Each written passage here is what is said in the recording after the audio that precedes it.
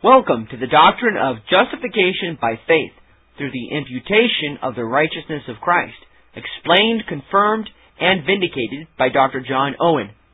We will be continuing to read from page 146 for this reading. This Reformation audio resource is a production of Still Waters Revival Books. Many free resources, as well as our complete mail-order catalog containing classic and contemporary Puritan and Reformed books, CDs, and much more at great discounts, are on the web at www.swrb.com. Also, please consider, pray, and act upon the important truths found in the following quotation by Charles Spurgeon. As the apostle said to Timothy, so also he says to everyone, give yourselves to reading. He who will not use the thoughts of other men's brains proves that he has no brains of his own. You need to read. Renounce as much as you will all light literature, but study as much as possible sound theological works, especially the Puritanic writers and expositions of the Bible. The best way for you to spend your leisure is to be either reading or praying. And now, to SWRB's reading of the doctrine of justification by faith through the imputation of the righteousness of Christ, explained, confirmed, and vindicated, which we hope you will find to be a great blessing, and which we pray draws you nearer to the Lord Jesus Christ. For He is the way, the truth, and the life, and no man come unto the Father, but by Him. John 14, verse 6. Secondly, we may consider the arguments whence it is evident that He neither was nor could be a surety unto us for God, but was so for us unto God. For, number one, inguos or inguetes, a surety, is one that undertakes for another wherein he is defective, really or in reputation. Whatever that undertaking be, whether in words of promise or in depositing of real security in the hands of an arbitrator or by any other personal engagement of life and body, it respects the defect of the person for whom anyone becomes a surety. Such a one is sponsor, or non-English word, in all good authors and common use of speech. And if any one be of absolute credit himself, and of a reputation every way unquestionable, there is no need of a surety unless in case of mortality. The words of a surety in the behalf of another whose ability or reputation is dubious are non-English words. And when inguos is taken adjectively, as sometimes it signifies non-English words, liable to payments for others that are non-solvent. Number two, God can therefore have no surety properly, because there can be no imagination of any defect on His part. There may be, indeed, a question whether any word or promise be a word or promise of God. To assure us hereof, it is not a work of a surety, but only any one or any means that may give evidence that so it is, that is, of a witness. But upon a supposition that what is proposed is His word or promise, there can be no imagination or fear of any defect on His part, so as that there should be any need of a surety for the performance of it. He does, therefore, make use of witnesses to confirm His word, that is, to testify that such promises He has made, and so He will do. So the Lord Christ was His witness.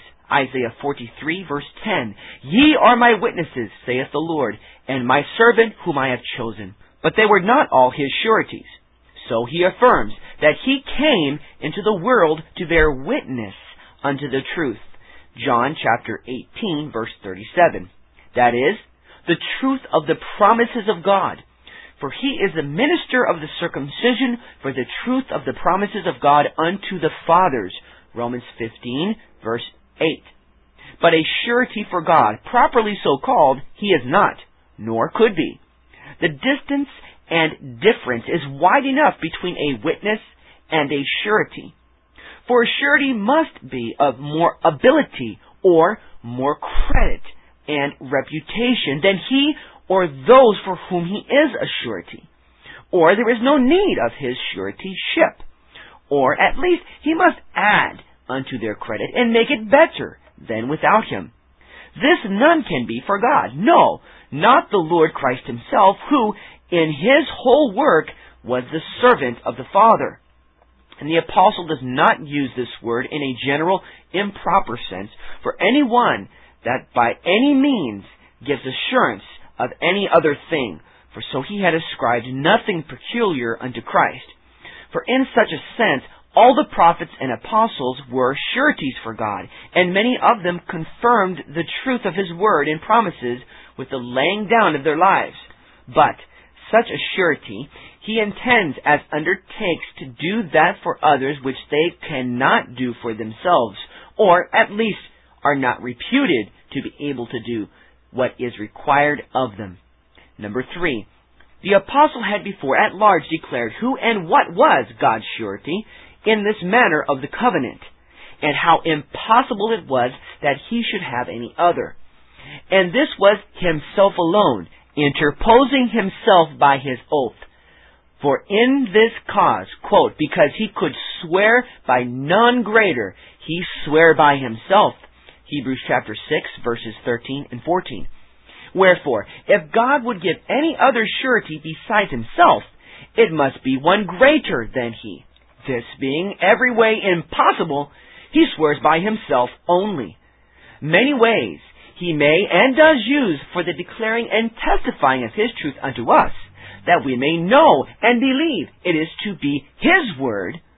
And so the Lord Christ, in his ministry, was the principal witness of the truth of God. But other surety than himself he can have none.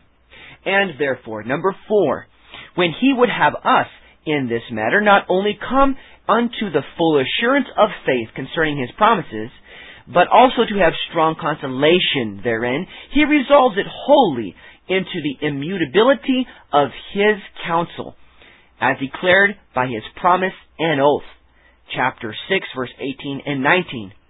So that neither is God capable of having any surety properly so called, neither do we stand in need of any on his part for the confirmation of our faith in the highest degree. Number 5, we on all accounts stand in need of a surety for us, or on our behalf. Neither, without the interposition of such a surety, could any covenant between God and us be firm and stable, or an everlasting covenant ordered in all things and sure. In the first covenant, made with Adam, there was no surety, but God and men were the immediate covenanters. And although we were then in a state and condition able to perform and answer all the terms of the covenant, yet was it broken and disannulled. If this came to pass by the failure of the promise of God, it was necessary that on the making of a new covenant, he should have a surety to undertake for him, that the covenant might be stable and everlasting. But this is false and blasphemous to imagine. It was man alone who failed and broke that covenant. Wherefore it was necessary that upon the making of a new covenant, and that with the design and purpose that it should never be disannulled, as the former was, we should have a surety and undertaker for us. For if that first covenant was not firm and stable because there was no surety to undertake for us, notwithstanding all that ability which we had to answer the terms of it, how much less can any other be so, now that our natures are become depraved and sinful? Wherefore we alone are capable of a surety, properly so called, for us. We alone stood in need of him, and without him the covenant could not be firm and inviolate on our part. The surety, therefore, of this covenant is so with God for us. Number 6, it is the priesthood of Christ that the apostle treats of in this place, and that alone. Wherefore, he is a surety as he is a priest, and in the discharge of that office, and therefore is so with God on our behalf. This Schlechthingus observes, and is aware what will ensue against his pretensions. which he endeavors to obviate. Non-English words. Answer number 1. It may indeed seem strange unto anyone who imagines Christ to be a surety, as he does, why the apostle should so call him, and so introduce him in the description of his priestly office, as that which belongs thereunto. But grant, what is the proper work and duty of a surety, and who the Lord Jesus was a surety for? And it is evident that nothing more proper or pertinent could be mentioned by him when he was in the declaration of that office. Answer number 2. He confesses that by his exposition of his suretyship of Christ, as making him a surety for God, he contradicts the nature and only notion of a surety among men. For such a one, he acknowledges, does nothing but in the defect and inability of them for whom he is engaged and does undertake. He is to pay that which they owe, and to do what is to be done by them, which they cannot perform. And if this be not the notion of a surety in this place, the apostle makes use of a word nowhere else used in the whole of Scripture to teach us that which it does never signify among men, which is improbable and absurd. For the sole reason why he did make use of it was that from the nature and notion of it amongst men in other cases, we may understand the signification of it, what he intends by it, and what under the name he ascribes unto the Lord Jesus. Answer number 3. He has no way to solve the apostle's mention of Christ being a surety in the description of his priestly office, but by overthrowing the nature of that office also. For to confirm this absurd notion that Christ as a priest was a surety for God, he would have us believe that the priesthood of Christ consists in his making effectual unto us the promises of God, or his effectual communicating of the good things promised unto us. The falsehood of which notion, really destructive of the priesthood of Christ, I have elsewhere at large detected and confuted. Wherefore, seeing the Lord Christ is a surety of the covenant as a priest, and all the sacerdotal actings of Christ have God for their immediate object, and are performed with him on our behalf, he was a surety for us also. A surety, non-English words, for us. The Lord Christ was, by his voluntary undertaking, out of his rich grace and love, to do, answer, and perform all that is required on our part, that we may enjoy the benefits of the covenant, the grace and glory prepared, proposed, and promised in it, in the way and manner determined on by divine wisdom. And this may be reduced unto 2 heads. First, his answering for our transgressions against the first covenant. Secondly, his purchase and procurement of the grace of the new, which was made a curse for us, that the blessing of Abraham might come on us. Galatians chapter 3, verse 13 to 15. Parenthesis number 1. He undertook as the surety of the covenant to answer for all the sins of those who are to be and are made partakers of the benefits of it. That is, to undergo the punishment due unto their sins, to make atonement for them by offering himself a propitiatory sacrifice for the expiation of their sins, redeeming them by the price of his blood from their state of misery and bondage under the law and the curse of it. Isaiah chapter 53 verses 4 to 6 and verse 10. Matthew chapter 20 verse 28. 1 Timothy chapter 2 verse 6. 1 Corinthians chapter 6 verse 20. Romans chapter 3 verse 25 and 26. Hebrews chapter 10 verses 5 to 8. Romans chapter 8 verses 2 and 3. 2 Corinthians chapter 5 verses 19 to 21. Galatians chapter 3 verse 13. And this was absolutely necessary, that the grace and glory prepared in the covenant might be communicated unto us. Without this undertaking of his and performance of it, the righteousness and faithfulness of God would not permit that sinners, such as had apostatized from him, despised his authority, and rebelled against him, falling thereby under the sentence and curse of the law, should again be received into his favor, and made partakers of the grace and glory. This, therefore, the Lord Christ took upon himself as the surety of the covenant. Parenthesis number 2. That those who were to be taken into this covenant should receive grace, enabling them to comply with the terms of it, fulfill its conditions, and yield the obedience which God required therein. For, by the ordination of God, he was to procure, and did merit and procure for them the Holy Spirit, and all needful supplies of grace, to make them new creatures, and enable them to yield obedience unto God from a new principle of spiritual life, and that faithfully unto the end. So was he the surety of this better testament. But all things belonging hereunto will be handled at large in the place from whence, as I said, these are taken, as suitable unto their present occasion. But some have other notions of these things, for they say that Christ, by his death and his obedience therein, whereby he offered himself a sacrifice of sweet-smelling savor unto God, procured for us the new covenant. Quote, all that we have by the death of Christ is that whereunto we owe the covenant of grace. For herein he did and suffered what God required, and freely appointed him to do and suffer. Not that the justice of God required any such thing, with respect unto their sins for whom he died, and in whose stead, or to be stead whom he suffered, but what, by a free constitution of divine wisdom and sovereignty, was appointed unto him. Hereon God was pleased to remit the terms of the old covenant, and to enter into a new covenant with mankind, upon terms suited unto our reason, possible unto our abilities, and every way advantageous unto us.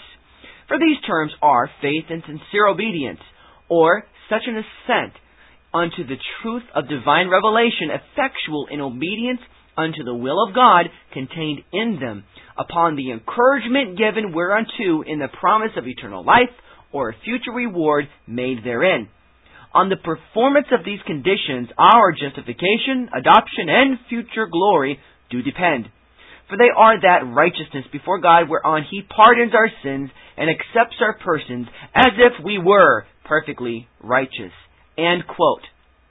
Wherefore, by this procuring the new covenant for us, which they ascribe unto the death of Christ, they intend the abrogation of the old covenant, or of the law, or at least such a derogation from it, that it shall no more oblige us either unto sinless obedience or punishment, nor require a perfect righteousness unto our justification before God.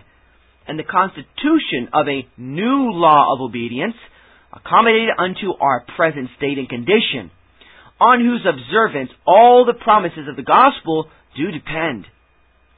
Others say that in the death of Christ there was a real satisfaction made unto God, not to the law, or unto God according to what the law required, but unto God absolutely. That is, he did what God was well pleased and satisfied withal, without any respect unto his justice or the curse of the law.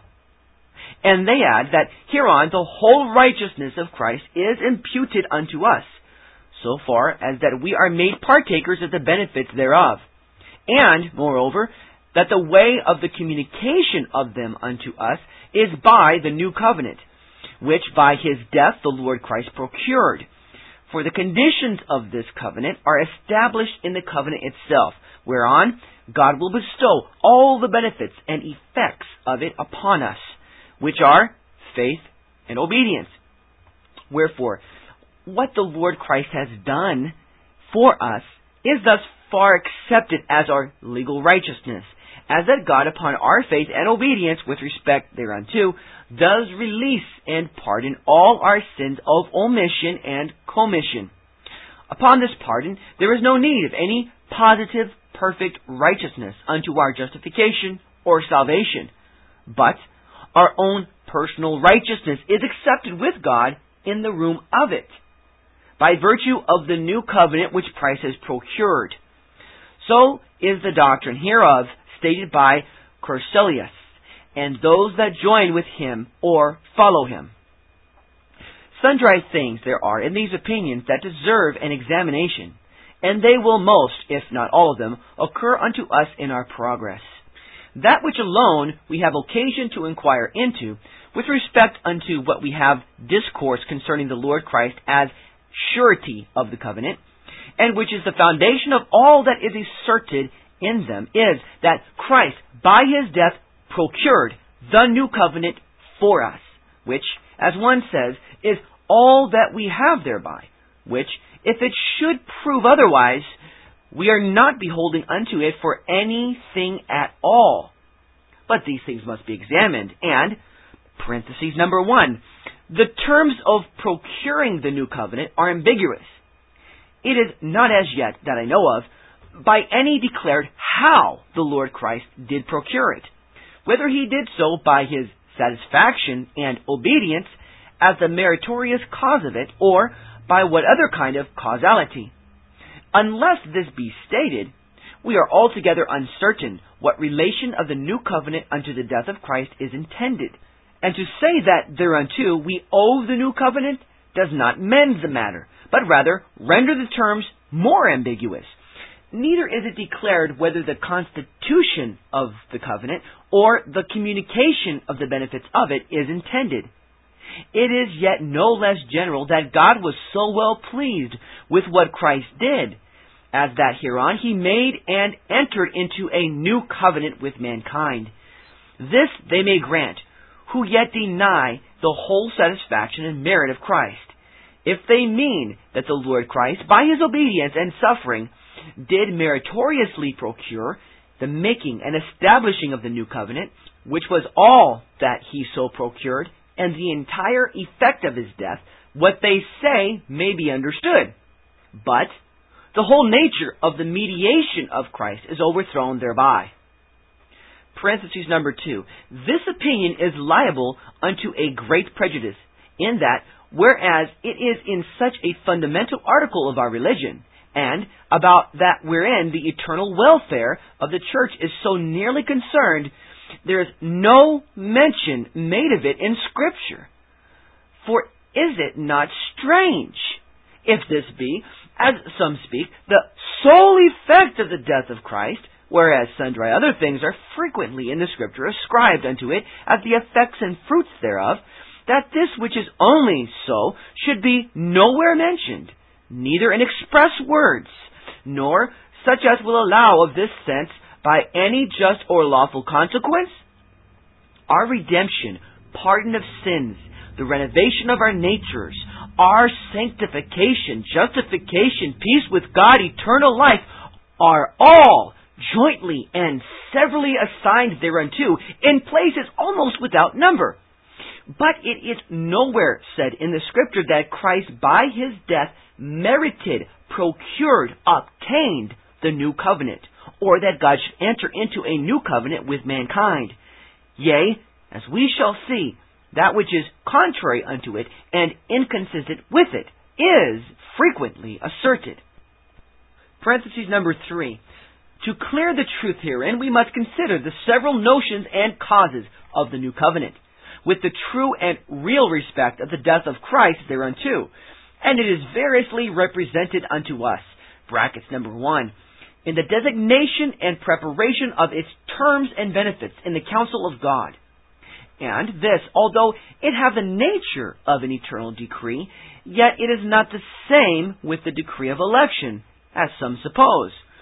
For that properly respects the subjects or persons for whom grace and glory are prepared. This, the preparation of that grace and glory as to the way and manner of their communication.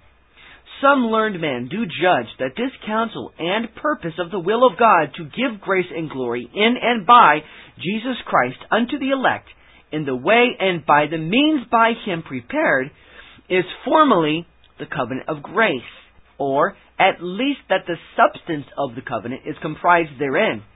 But it is certain that more is required to complete the whole nature of a covenant.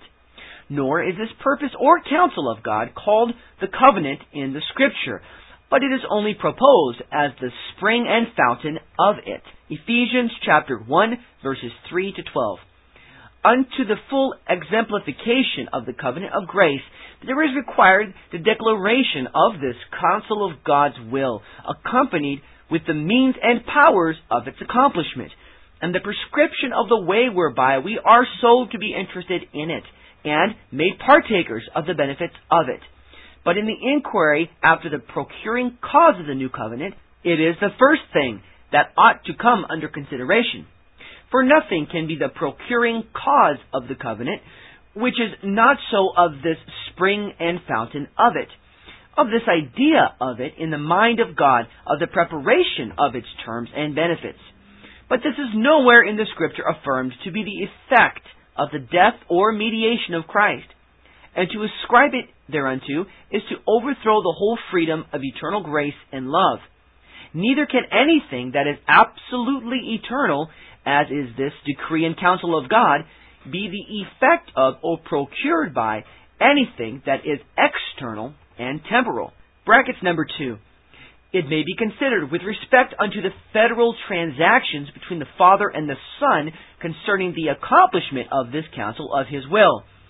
What these were, wherein they did consist, I have declared at large. Exercitat, Volume 2. Footnote.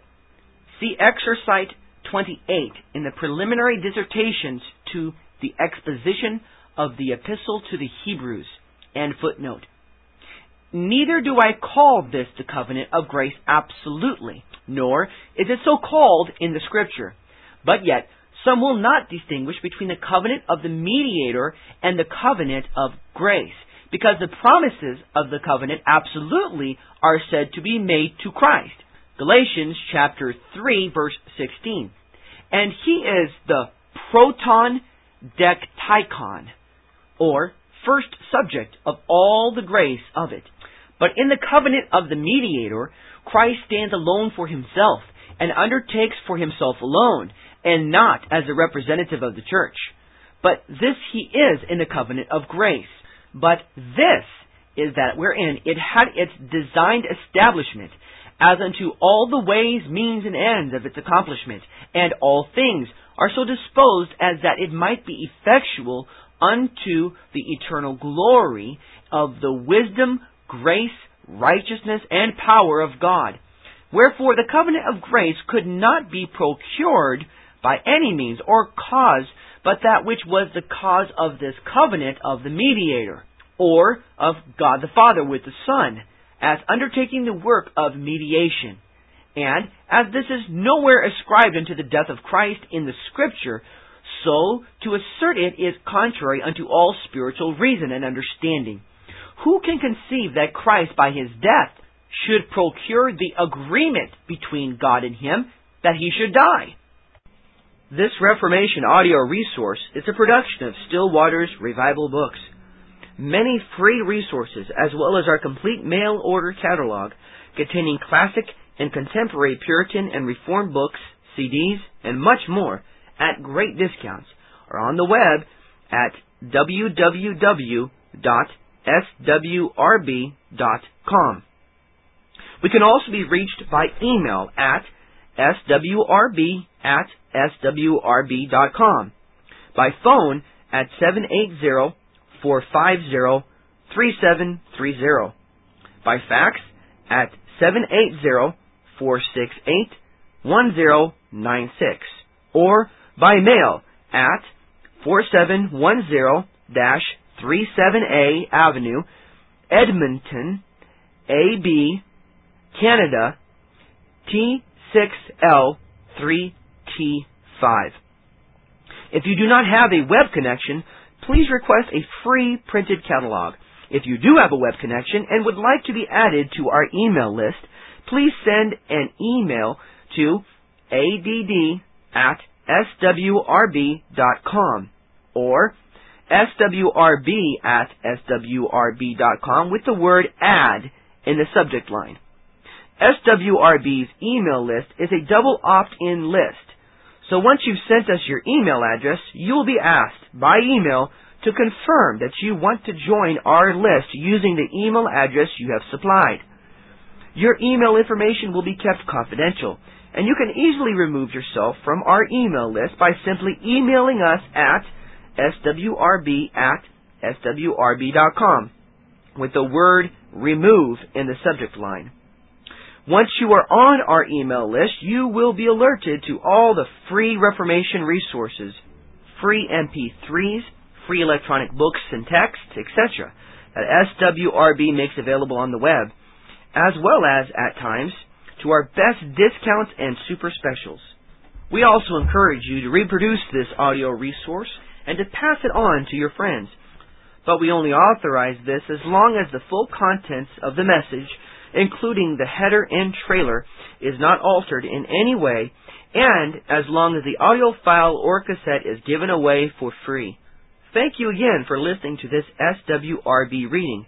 And remember that Isaiah chapter 26 verse 3 states, "Thou wilt keep him in perfect peace, whose mind is stayed on thee, because he trusteth in thee." And 2 Corinthians chapter 13 verse 11 concludes, "Finally, brethren, farewell. Be perfect, be of good comfort, be of one mind, live in peace, and the God of love and peace shall be with you."